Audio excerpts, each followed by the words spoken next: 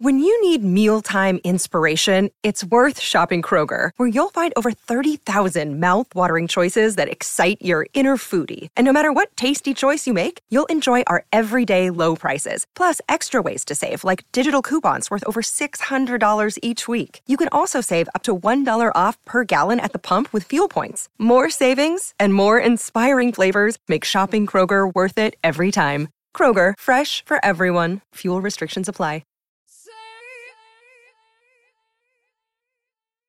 This is a story that focuses on the life or the death of a sex worker in Istanbul. Her name is Tequila Leyla. And the book starts with two words, the end. Right away we know, as readers, we learn that Tequila Leyla has been murdered and her body has been dumped in a garbage bin on the outskirts of Istanbul.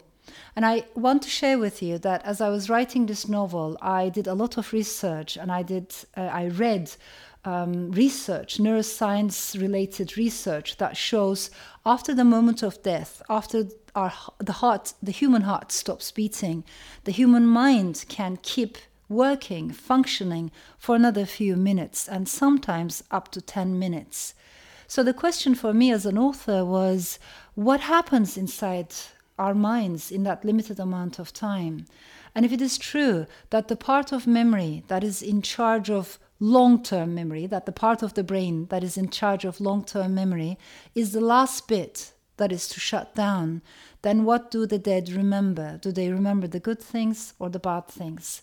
Allow me to ask this question to you. If you had only 10 minutes, 38 seconds left in this world, what would you remember? What would you like to remember? So I want to talk about a word that is very important for me as a writer, as a storyteller, and that word is memory. It comes from Latin roots, memor, memoriam, which basically means remembering. And in our daily language, there's a whole bunch of words that are related to the same root, such as memoir, memorial, commemorate, or memorandum. They all come from the same journey. I find it interesting that in Greek mythology, this contrast between memory and amnesia plays an important role. And there's the river Lethe, which is the river of forgetting. This is a river that flows under the ground. It's an underworld river, one of the 5 rivers that are flowing through the domain of Hades. And of course, Hades is the god of death. And this river is thought to flow under cypress trees, which to me is an interesting symbol because coming from Asia Minor, from Anatolia, or the Balkans, or the Levant, we know that cypress trees are widely planted in graveyards. So what I'm trying to say is, forgetting in Greek mythology is associated, identified with death. The river of oblivion is reminiscent of death. What remains of us as human beings when we have forgotten everything, when we don't have our memories anymore? And I think that's a very important question that keeps recurring, that keeps coming back to us throughout the history of literature. There's another important duality in Greek mythology between this river of oblivion and the pond of memory or the pool of memory. But is it really like that? Is memory something stagnant, something fixed? I want to question that as well. Early on, I said that as a writer, memory is important to me, but of course, I'm not alone in this. And in fact, throughout the centuries, many poets, many writers have explored this question, but no one did it better than Marcel Proust. Proust, when he wrote In Search of Lost Time, and by the way, this is officially the longest novel ever written, so come to think of it, it is more than twice the size of War and Peace. In all those volumes, he explored the notion of memory, time, what does it mean to be human, how do we deal with our own mortality when everything else is so transitory, when everything else is so ephemeral, things come and go. What really remains, what really stays, what makes us human and what makes our lives much more meaningful. So all those questions were very important for him. And of course, there's a very important moment in the story when he dips a piece of madeleine, a sponge cake, into a cup of tea, and the flavor, the taste, the smells, it's like a sensory trigger that takes him back to his own childhood.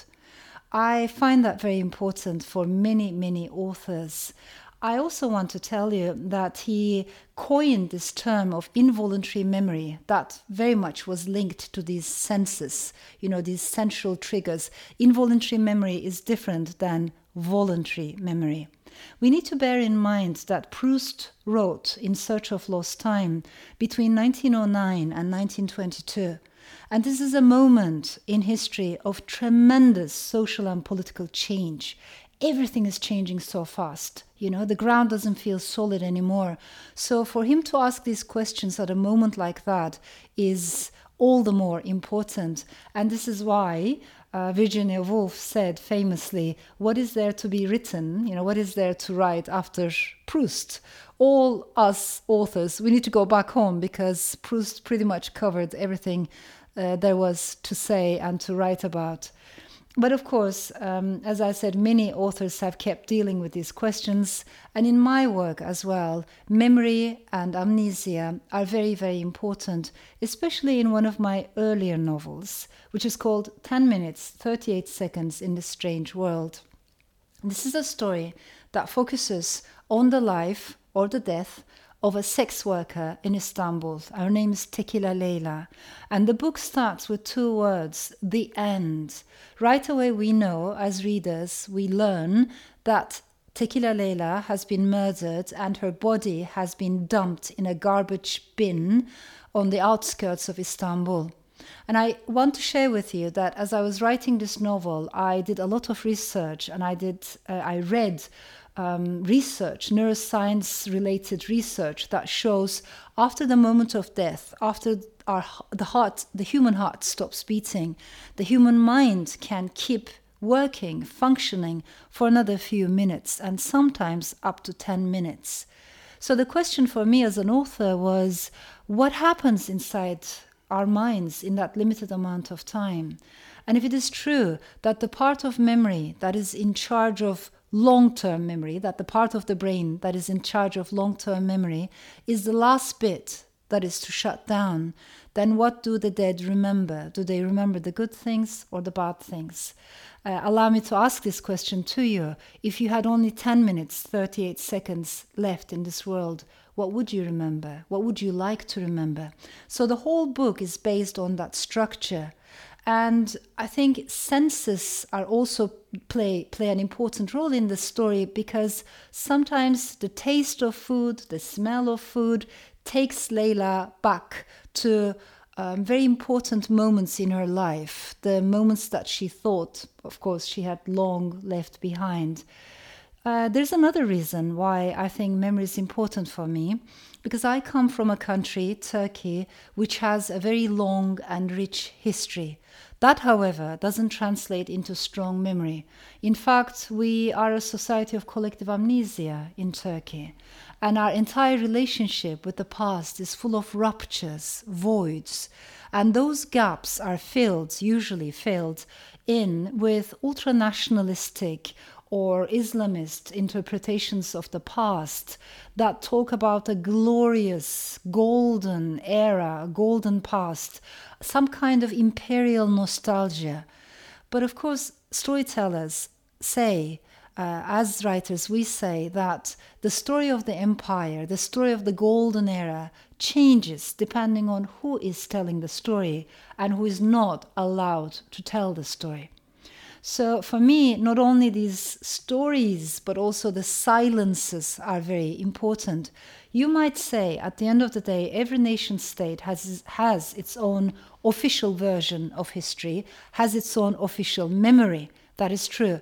But where there's a proper democracy, you can easily walk into a bookstore and you can find books, both fiction and non-fiction, that question the official narrative and that also bring the untold stories from the periphery to the center. And the authors of those books are not prosecuted or put on trial. So what I'm trying to say is, when we talk about memory, when we talk about the memory of a nation, we need to understand that that too is fluid. It's not fixed. That is something that needs to be written and questioned and rewritten. And there has to be a plurality of stories, a plurality of voices. At the end of the day, I believe remembering is important, a very important part of healing. Proust knew this. He was Jewish, he was gay, he was not accepted by his own family members even. There's a moment in his life when his father takes him to a brothel because he wants to teach him, manhood. His own father thinks he's not manly enough, boyish enough.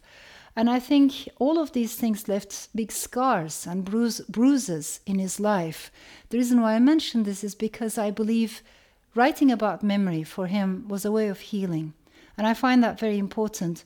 Of course, I understand a healthy dose of forgetting is also important in order to keep on living. But I believe that memory is a responsibility, and we cannot repair what we don't remember. And what we don't repair, we're bound to repeat again and again, both as individuals and as societies and communities. That is why remembering is an important part of understanding who we are as individuals, as nations, and it is an important part of healing.